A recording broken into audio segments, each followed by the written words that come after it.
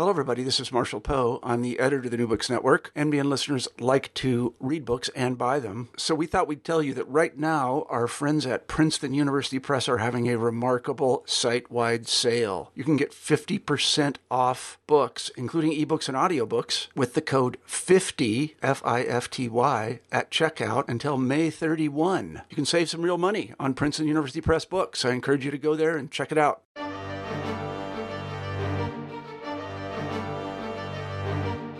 Hello, and welcome back to New Books in German Studies. I'm Ryan Stackhouse. Today, we have the pleasure of speaking with Eric Weitz about his new book, Weimar Germany, Promise and Tragedy. This is an updated edition with a new chapter released just this fall, so still hot off the Princeton University Press, and, I must say, a rare gem. Encompassing in its scope, Weimar Germany manages to encapsulate the rich complexity of the short-lived republic's political, economic, intellectual, and cultural life, blending it with vivid stories that weave into an overarching narrative. Weitz synthesizes a staggering amount of research in what Hobsbawm has aptly described as a superb introduction, probably the best out there. Well, it has been said that history does not repeat itself, but it does rhyme, and Weimar Germany has much to say that echoes in the here and now. But enough from me. Eric Weitz has been so good as to join us to talk about Weimar Germany today. So without further ado, Eric, welcome to the show. Thank you. Very happy to be here. So before we dig into the book, what led you to the study of history? Oh, I wanted to be a historian for about as long as I can remember. And I actually went to college, State University of New York at Binghamton, thinking I would study Russian and Soviet history. Partly that was outcome of family background, East European Jewish immigrants from the Russian Empire who were my grandparents, partly also the outcome of New Left politics when I was in high school and college in the 1960s and early 1970s. But then in college, I had a wonderful course in German history by George Stein, who wrote early a book on the Waffen-SS, but then went into academic administration. And I was drawn into German history, but unlike many of my colleagues, I think, who were drawn into German history because of their interest in the Nazis and the Holocaust, it's part of my interest as well. But I was especially interested in the history of the German left. Germany had the largest social democratic party in the world in the late 19th and early 20th centuries, and then the largest mass-based communist party outside of the Soviet Union in the 1920s. I was also interested in all of the political, social, and cultural experimentation of the 1920s. So for me, writing this book was really a labor of love. So what do you hope that the reader will take away from this book? I hope the reader will understand that Germany had a profoundly democratic tradition as well as the authoritarian tradition, that the Nazis were never inevitable.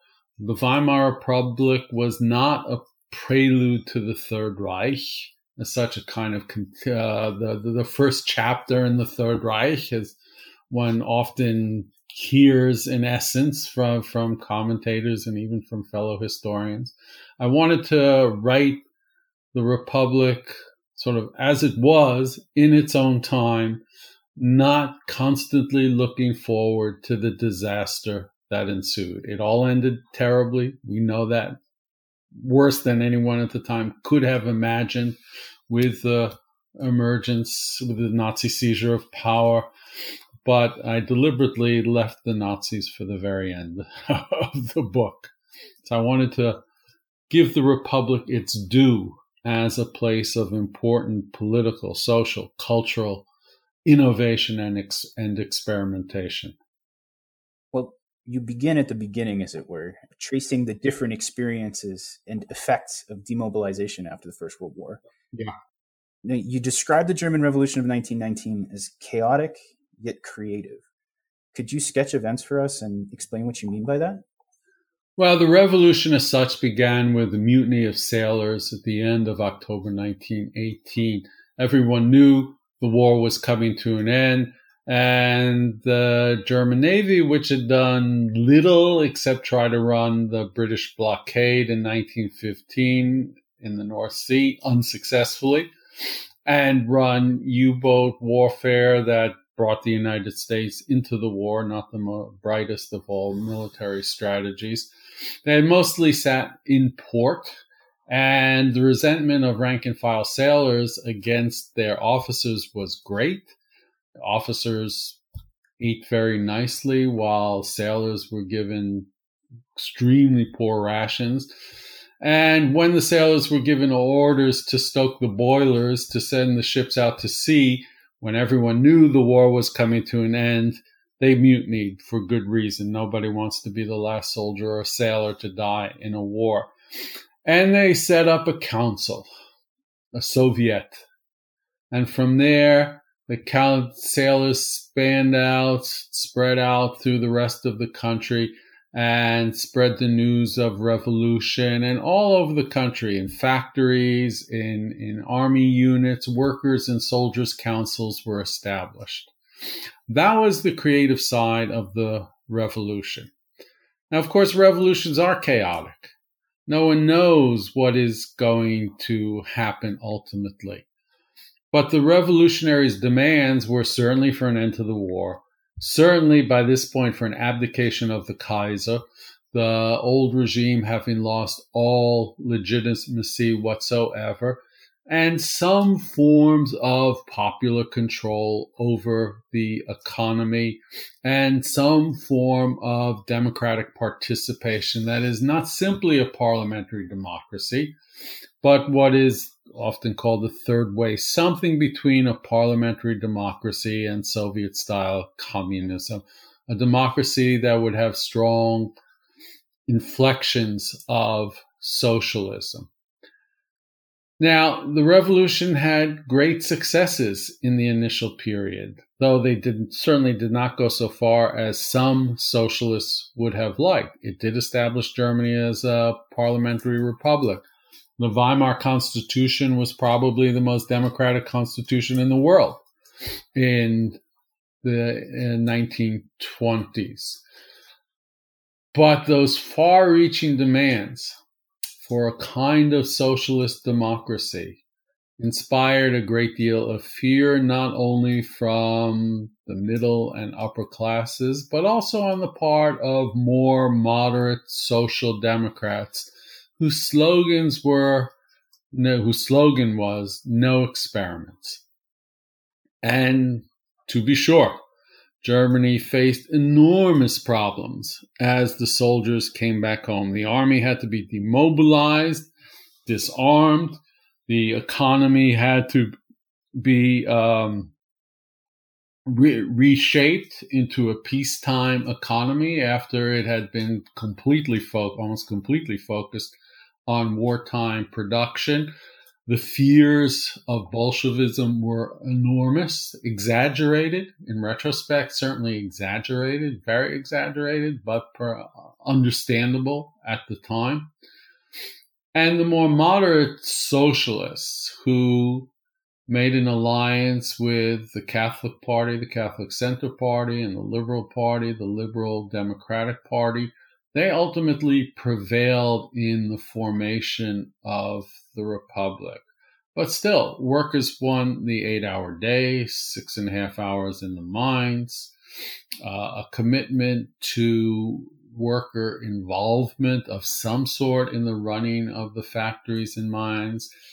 And the revolution created a general spirit, nothing one can ever quantify or define exactly, of creativity and innovation. Lots of people will say that the Weimar Republic was born out of the disastrous experiences of World War I. And that is, to be sure, true, but that is only half the story. The other half, I argue in the book, is the creativity and innovative character of the revolution. Well, you move on to this absolutely brilliant walking tour of Berlin to illustrate just this point. And As an aside, I would commend this to anyone listening as an example of what history can accomplish when it embraces its literary side. But digressions aside, you preface this whole discussion with the idea that Weimar was Berlin and Berlin was Weimar. Could you talk us through some of these tensions that you explore between the different Berlins, to say nothing of Berlin and the rest of Germany? Yeah, I've gotten some criticism for that line from colleagues. Yeah, it's a funny thing. Just as an aside about historical writing, I was uncertain myself about that chapter. I very much wanted to give readers a sense of the city that was obviously the capital of Germany, but the capital of Weimar, Germany. And I couldn't quite decide whether this chapter worked in that way. Just talking about the writing of history here. Mm-hmm. But it has proven to be a chapter that nearly everyone really, really likes. And most important, my editor liked it. And this book emerged out of conversation with my editor, Princeton University Press, Brigitte von Reinberg. So, I wanted to give readers a sense of what the city was like, of what the streetscape was like. And that meant using literary sources and moving around to different places. So Berlin was, of course, a great early 20th century metropolis. It was a government center with all the official qualities that government buildings display, all the authority that government buildings display, but also a great shopping area. And the 1920s is the era when, it's not the era when department stores were born, that went back to the 19th century, but when they really flourish, and they flourish architecturally, because the new architecture enabled the department stores to really open up shop windows so you could see look in from the streets on these great displays. And Germany even had a kind of guild of shop window designers, so to say. So the street life is very, very active. And of course, women are out on the streets. The new woman of the 1920s, more independent, more engaged, more sexual, more active, is a part of the streetscape of Berlin. The public transportation predating 1914, but especially after 1918, public transportation opened up those great areas in the western part of the city. The lake, many lakes in the woods, opened it up to regular working people who toiled away in the city. And since one of the great achievements of the Republic was the reduction in the workday, workers could go out to those lakes and forests and enjoy them. It was, in a sense, a democratizing impact of the Republic, of these kinds of leisure activities that the Republic made possible to workers in the city.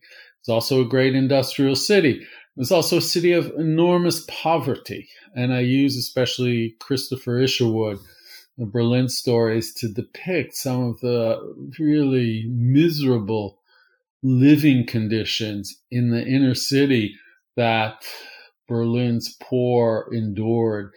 Women having to scrub wooden floors clean, having to haul wood or haul coal or haul water still. Yet there were also great public housing projects that were built. Light, air, and sun was the motto of Germany's modernist architects, who were politically engaged and were deliberately building buildings that could improve the lives of regular people, buildings that had indoor plumbing and gas lines for stoves for cooking, so women would not have to haul wood from up 4 stories and things like that. All sorts of criticisms we could make today. The internal architecture sort of embraced the nuclear family and the kitchen as the place for the woman. Nonetheless, these were all great improvements. And I enjoyed myself walking through many of these new housing projects and photographing them and getting a feel for them. Many of them are still there in Berlin. It is an amazing city. But as we turn to politics, you outlined that in Weimar they were loud, unruly, and remarkably democratic, yet also very radical. Mm-hmm. Mm-hmm. So to begin with, could you just briefly outline the political landscape for our listeners? The political landscape was fractured from the very beginning. Communist Party was founded on January 1st, 1919 by Rosa Luxemburg and Karl Liebknecht and others. That's on the left. The left was fractious itself. And then there are 6 major political parties through most of the years of the Republic, until the Depression in 1929. And then, we start getting like 12, 24 minor political parties contesting every election. So you have this intensely fractured political landscape. So it is very, very difficult to construct governments. It's very, very difficult to master the many, many crises that Weimar did endure. And just as an aside, at the moment, no one can ever prove or disprove this point, but it does seem to me that the political fragility of Weimar Germany is reflected in the cultural efflorescence of the Republic. I mean, there are places that are stable and boring, mm-hmm. and sometimes it's very good, but boring doesn't translate into great culture. Right. So, one has to take one to pick. Ultimately, of course, this fracturing would enable the Nazis to destroy the Republic in collaboration with the older conservative elites. Still, through all of this, there were these great social improvements, many of them happening on the local level rather than the Reich level, the national level. Some of them happening at the individual state level, public health clinics, sex reform clinics, and things like that. But you do have this chasm that between, say, even leaving aside the Nazis for a moment, between a religious conservative right, believing in the sober Christian family and Christian morality, between them and communists on the left, it's almost impossible to find any kind of middle ground. There's one line in particular that stuck out to me. Quote, "High-stakes contention ruled Weimar politics, and even minor issues were elevated into existential questions." Could you give us an example of what you mean by that? Well, for example, this law about Schmutz und Schande, a law about immoral, dirty literature and whether it should be censored or not. I mean, every party had a position on this. Every parliamentary debate about this was escalated to an issue about the existence of the Republic. If you were opposed to this law, from the left, and the right said, you were immoral, and the Republic itself was immoral, and sometimes there'd be an anti-Semitic element to this, that this was a kind of Jewish position to be opposed to this. And from the right, this was a wedge issue, as we would say today, to discredit and delegitimize the Republic. Even, this is not a parliamentary issue, but even architectural roofs, or the design of roofs, became politicized in Weimar, so that flat roofs, a design signal of modernist architecture, was condemned from the right as Jewish architecture, while the traditional German pitched roofs was seen as true German kind of architecture.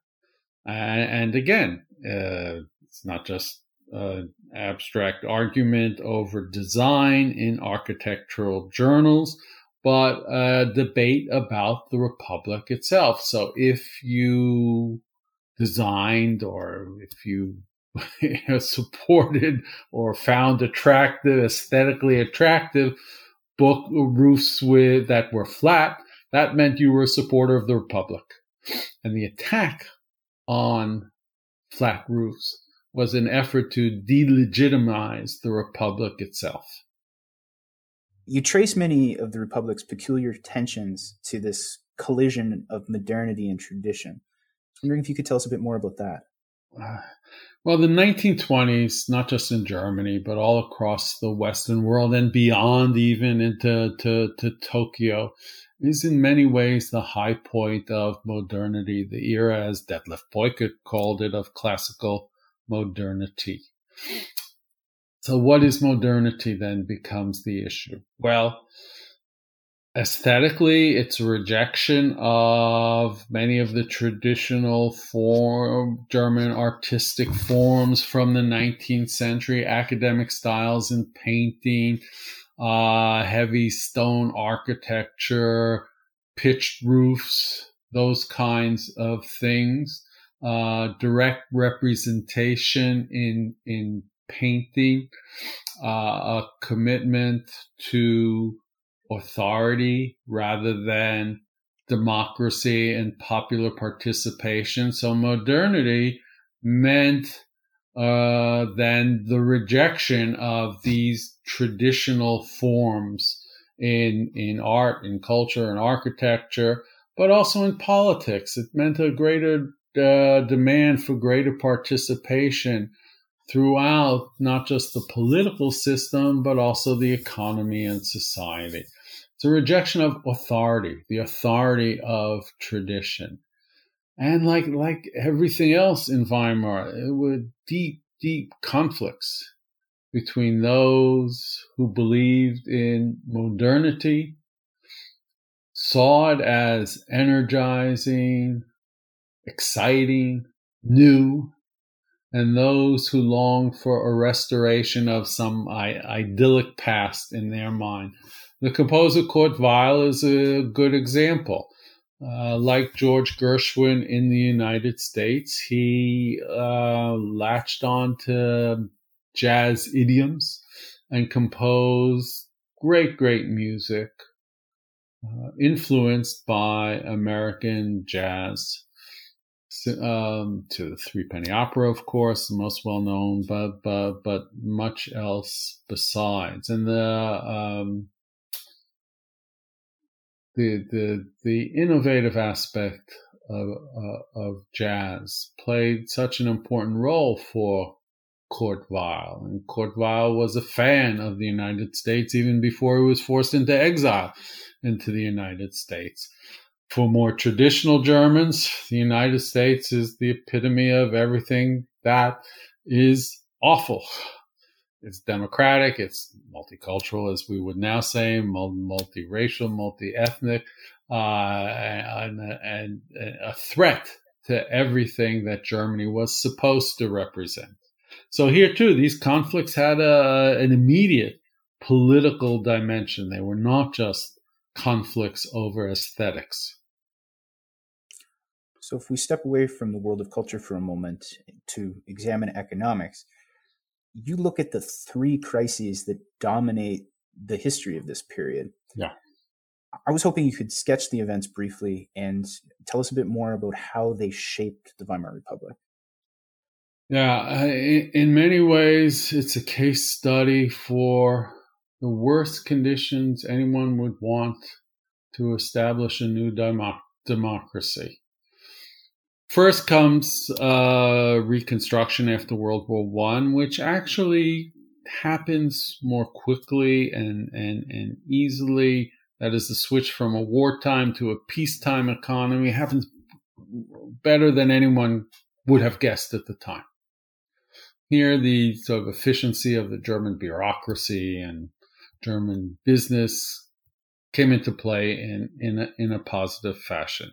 But then, of course, Germany is overloaded with a reparations debt from the Weimar Peace Treaty. And that debt was not defined, the amount of that debt was not defined in the treaty, which Germany was compelled to sign.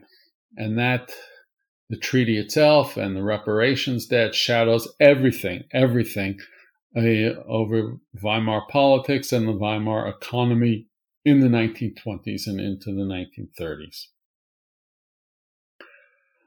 So then there is the second great crisis is, of course, the crisis of hyperinflation in 1922 and 1923.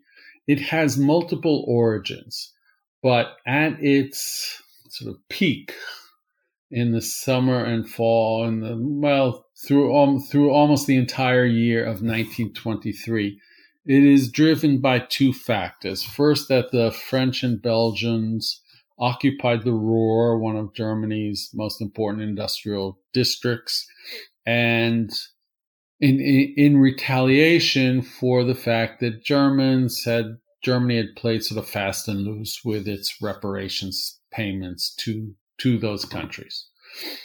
So this was the attempt by France and Belgium to make sure that it received the reparations that they were owed. The German government responded with a policy of passive resistance. In other words, Germans in the war were told that if French occupy a factory, for example, and demand the steel that is there or the chemicals that are there, Germans should pursue a policy of passive resistance, should refuse to do anything that the French demand. If the French move and Belgians move into a government office, government workers should, in essence, go on strike. Step by step, the industry in the Ruhr starts to shut down. And the government, to sustain the passive resistance policy, to sustain workers and owners in the Ruhr, just keeps printing money. And with the Ruhr shutting down, I mean, it's hard to imagine an entire industrial region essentially shutting down economically, shutting down its productive forces. And that has ripple effects, of course, throughout the German economy. Quickly, because, factories in other areas can't get supplies that are produced in the Ruhr and so on. So industries, businesses throughout the country start shutting down. So the hyperinflation is just takes off in this wild fashion, such that by the fall of 1932, the German mark has become essentially worthless. Yeah, you probably know, probably many of your listeners have seen these photos of people pushing wheelbarrows full of money to go buy a loaf of bread or a pair of shoes. Those are the indelible images we have from the hyperinflation.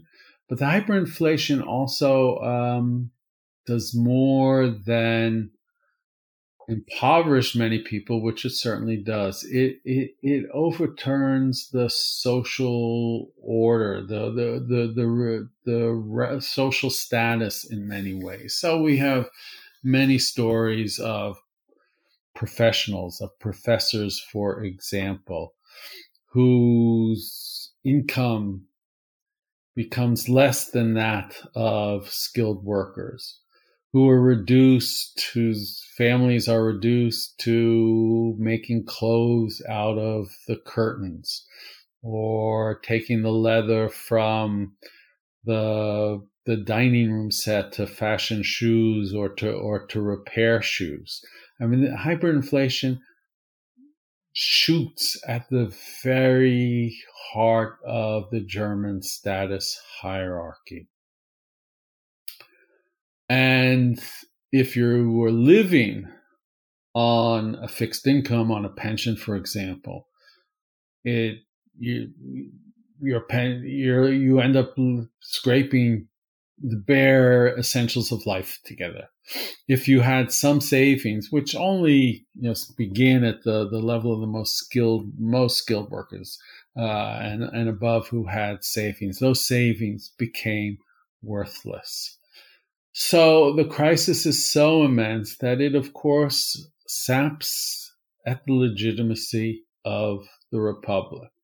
Now, ultimately, the government institutes a new currency, and that, in conjunction with negotiations by United States bankers, not the United States State Department, but bankers with France, Belgium, Germany, leads to the creation of fiscal stability.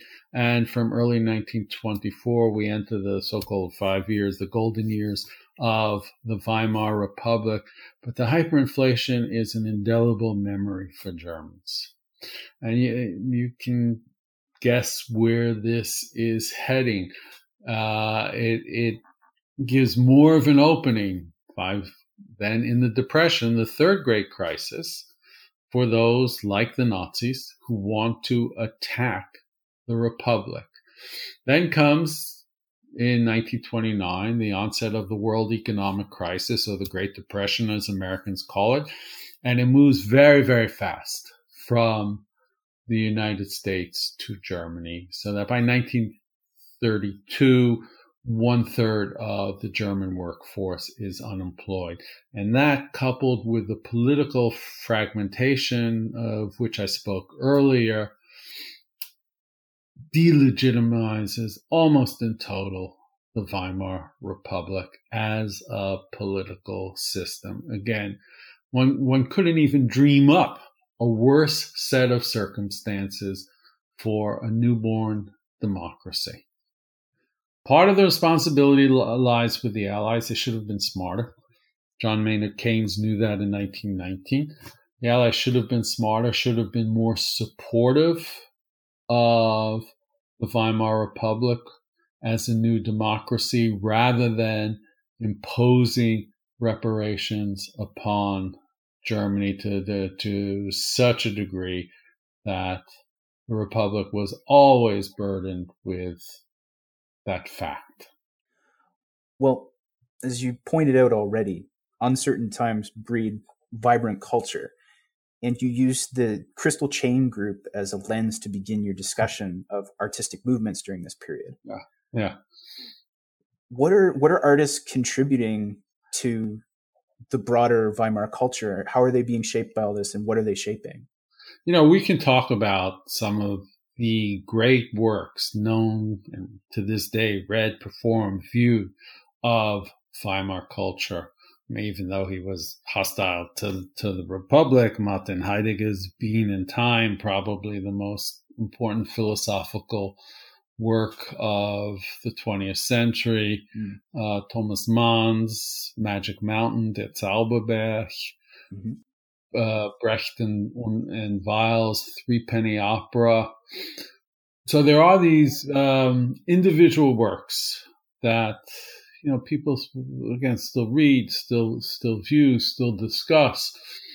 Hugely important. But in the most general sense, I think Weimar culture is wrestling with what it means to be modern. What are the forms of expression that go with being modern.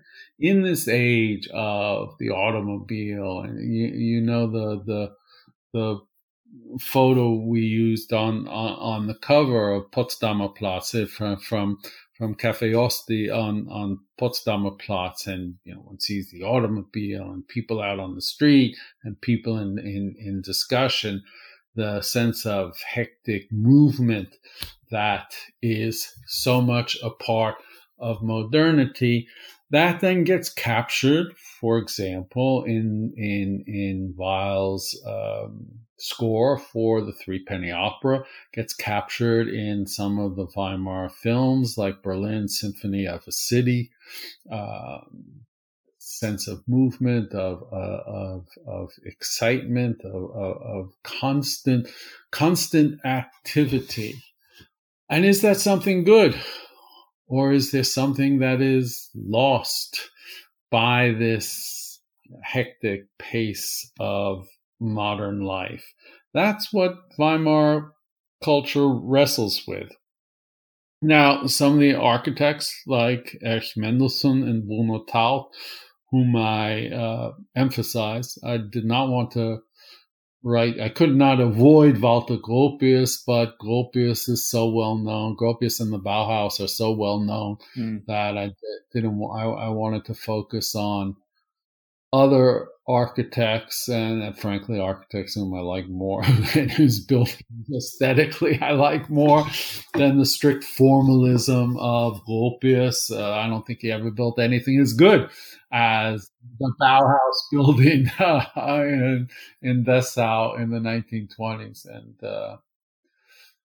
as a New Yorker, he also co-designed the building I hate more than anything else, which was the Pan Am, now is the MetLife building that towers over Grand Central Terminal on Park Avenue.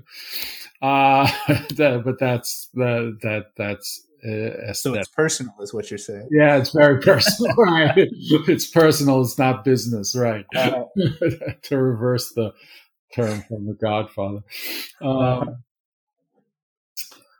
But these architects, and we could say the same about many some artists and playwrights, they were convinced they were building a new world, that they weren't just designing new buildings with all the forms and materials, the I-beams, steel I-beams, reinforced concrete, plate glass, all new, all which enabled them to then open up the feeling of the buildings, instead of these heavy stone buildings that were characteristic from the medieval ages to 1920, more or less.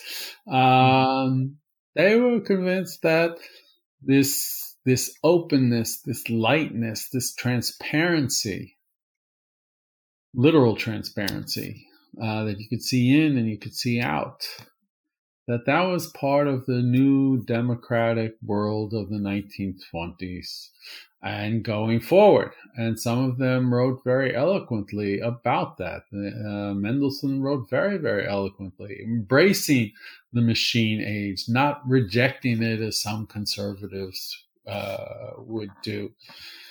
People think of Weimar culture and they think it's all about that the art, for example, expressionist art, is all about dismembered bodies, is all about despair. There is plenty of that, to be sure, and I talk about that a little bit in the book. But here, too, I wanted to give what I think is a more rounded and more accurate picture of Weimar culture, that there was also a sense of hope and of optimism. It would get dashed, it would get destroyed, to be sure, in the end. But for as long as it lasted, as long as they could produce in Weimar, it was there.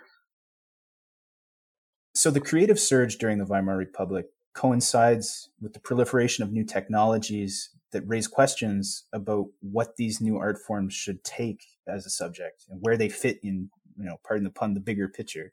Mm-hmm. Mm-hmm. Yeah. This is the great age of radio, the great age of film. Both film, especially, of course, had been invented before 1914, goes back in some ways to the end of the 19th century. Radio a little bit later than that, but this is the period when they flourish, and the gramophone and records. And here too, everything gets politicized.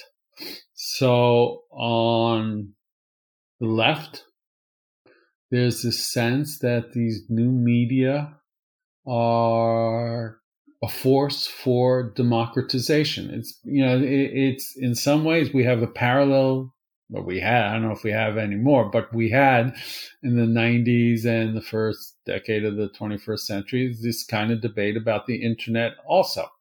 Some people and the personal computer, people head over heels enthusiastic with these new technologies as democratizing forms.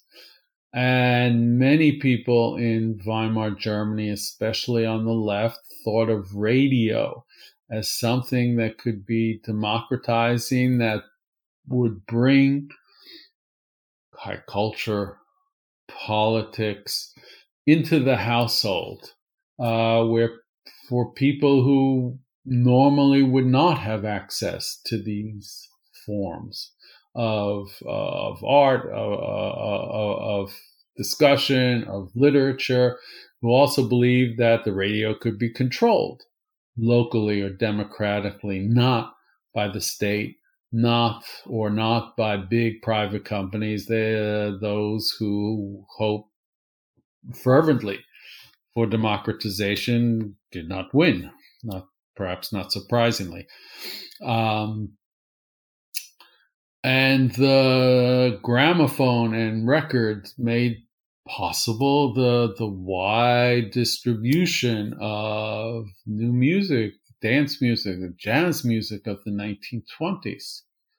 Now, here again, conservatives find this horrendous, and they find it horrendous not just because of the democratizing impact of these new media, but also because in the German philosophical tradition, an aesthetic tradition, there's the notion that one should have that a viewer or a listener should have an intimate relationship, an empathetic relationship with the work of art or the musical composition that could not be reproduced. And that empathetic relationship would take one to new heights of awareness or new heights of sensitivity.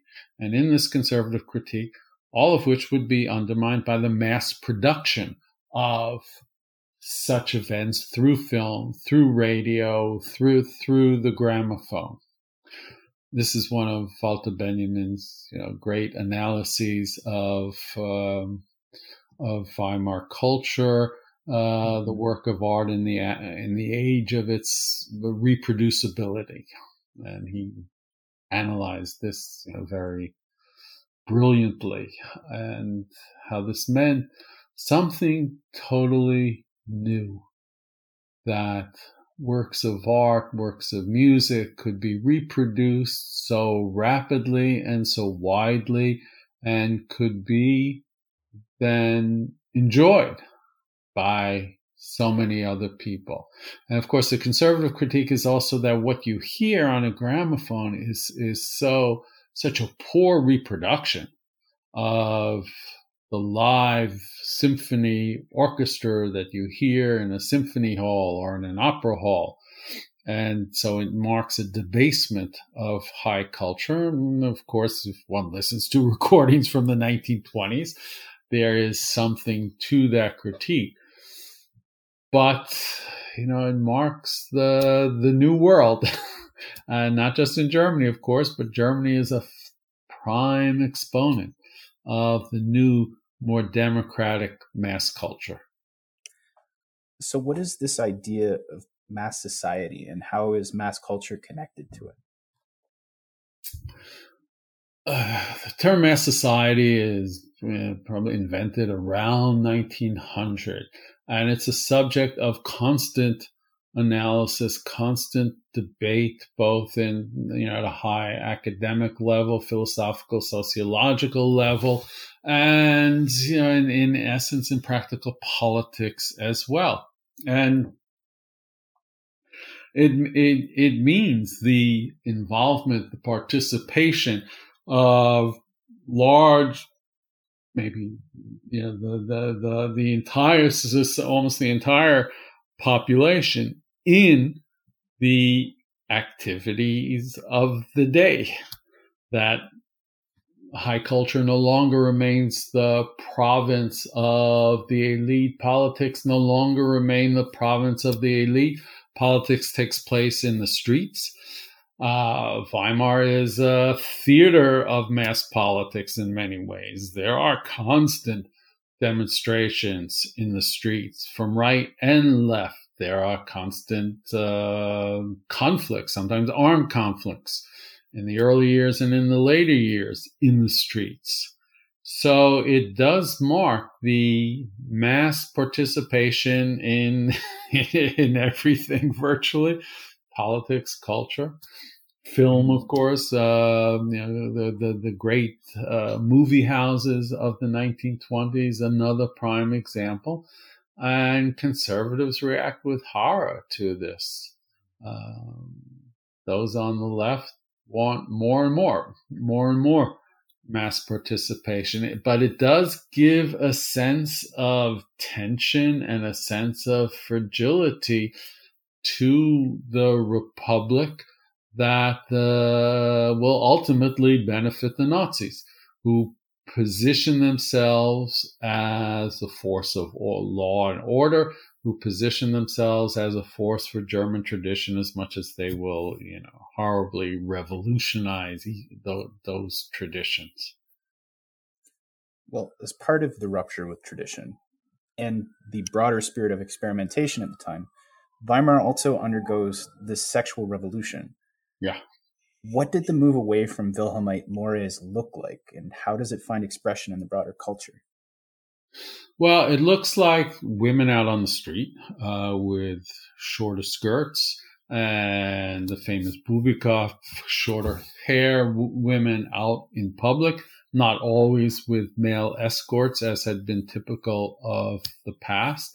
It looks like many publications on sex manuals, for example. So, a whole lot of talk about sex. What people did sexually, we don't know. I mean, that we cannot measure. We don't have the evidence. We don't know whether people had more sex or had better sex because of all this sex talk. But what we do know is that they were talking about sex much more than ever before. And of course, Berlin is a place where homosexuality was open, where there were known gay bars that were a magnet for Europeans, for even some Americans. That was a part of the sexual revolution. But also, and very importantly, the sex clinics that were opened in many cities that enabled people to talk to physicians, social workers, nurses about sex. And the physicians who wrote about this described what they called sexual misery that most Germans experienced. That sex was short, brutal, male-oriented, and all it did was give males satisfaction and produce babies.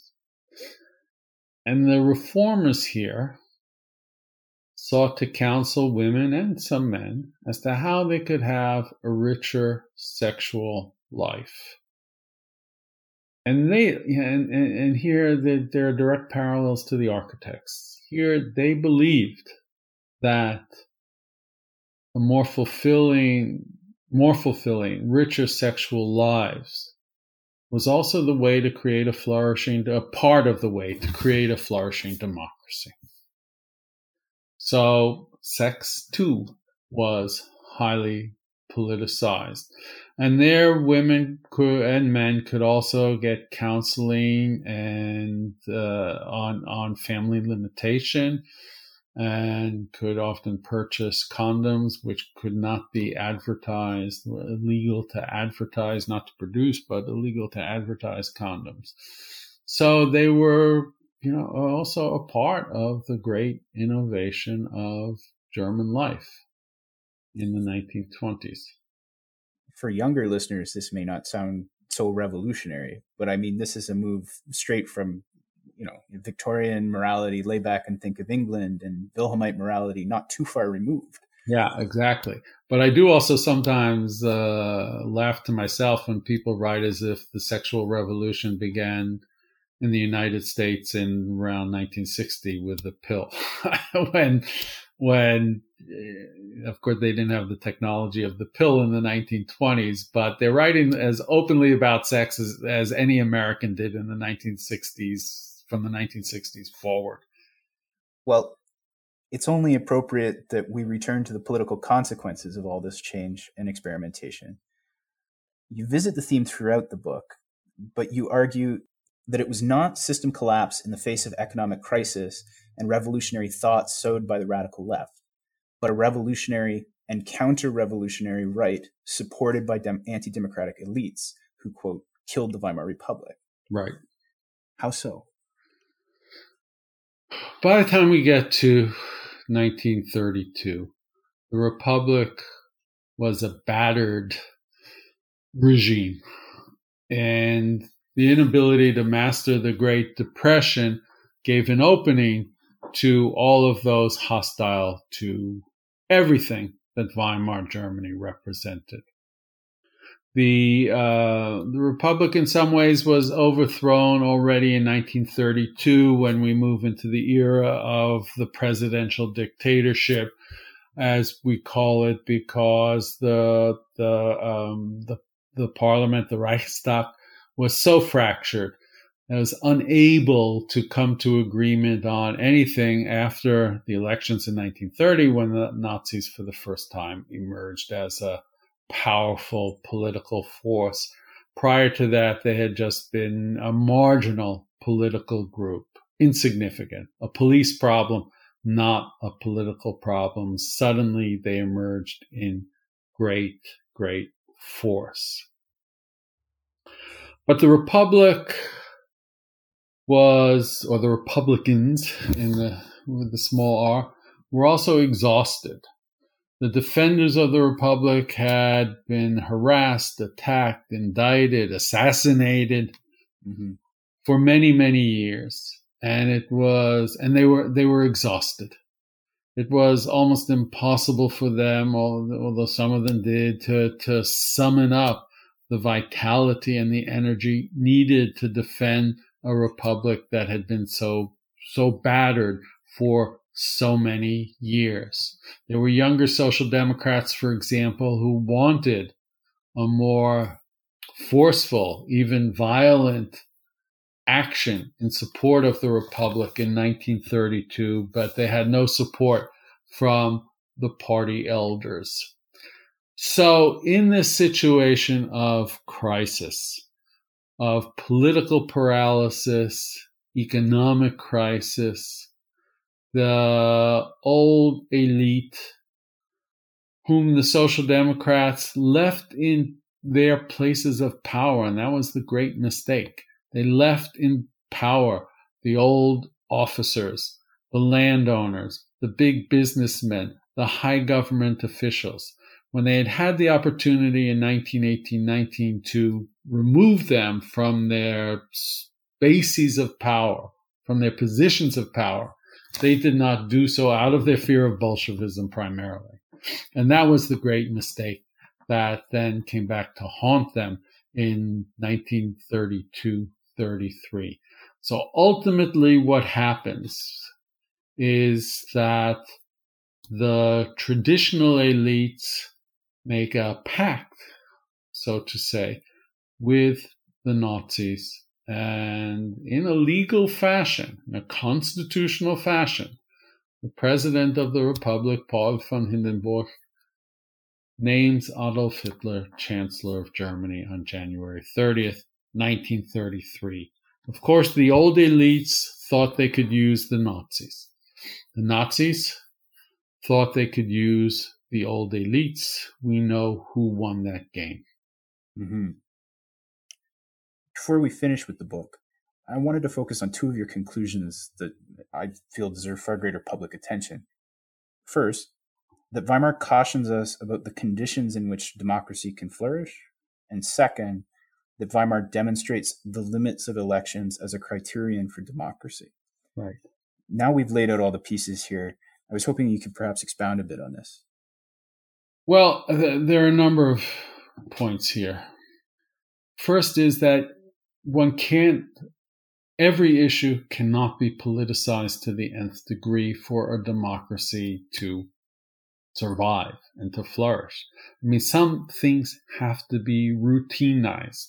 You can't make every tax issue an existential question over the life and death of the Republic. Can't make whether a traffic light's going to be installed or not can't be an existential question. There has to be a modicum of consensus and agreement for a democracy to survive, and that did not exist in the end in the Weimar Republic. I would say, though, just to go back a step, if I may, that if one looks at 1928, that is just before the onset of the Great Depression, that there was some moderating tendencies in the election. It's possible to imagine, I think, as hard as it is, if we can imagine that the world economic crisis did not begin in 1929. I think it's possible to imagine the Republic slowly gaining more support. After all, people do like good public housing.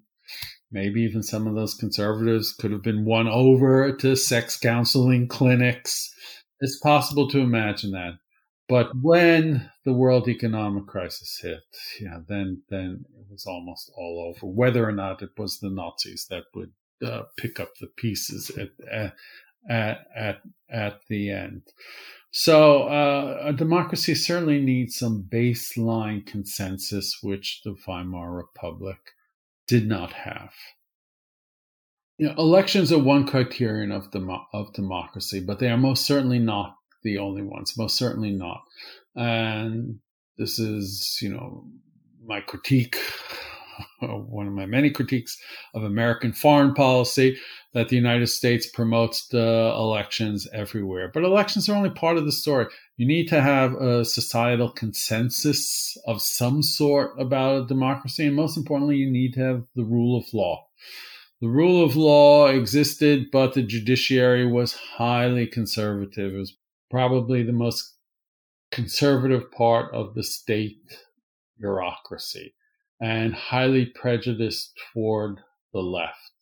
So that, leftists were far more inclined to get thrown into jail for various things than were people on the right, who were often given a free pass even when they were terrorists.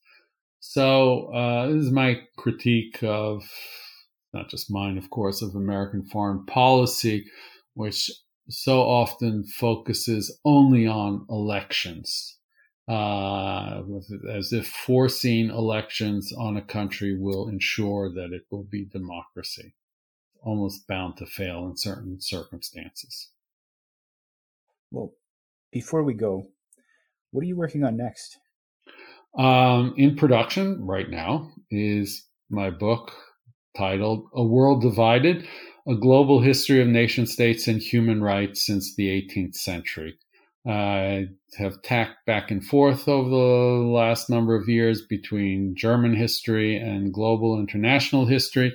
And this is a book that takes Hannah Arendt's famous statement, who has the right to have rights, and examines in different places around the globe over the last 250 years how human rights get established and what are the limitations of those rights when they are established.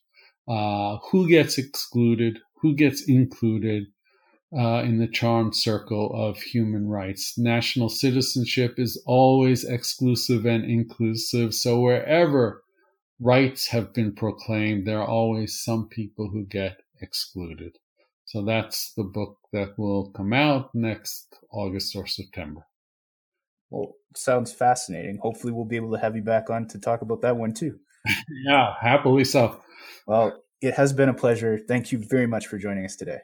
Thank you. Well, that does it for us here at New Books in German Studies. Once again, we've been chatting with Eric Weitz about his new book, Weimar Germany, Promise and Tragedy.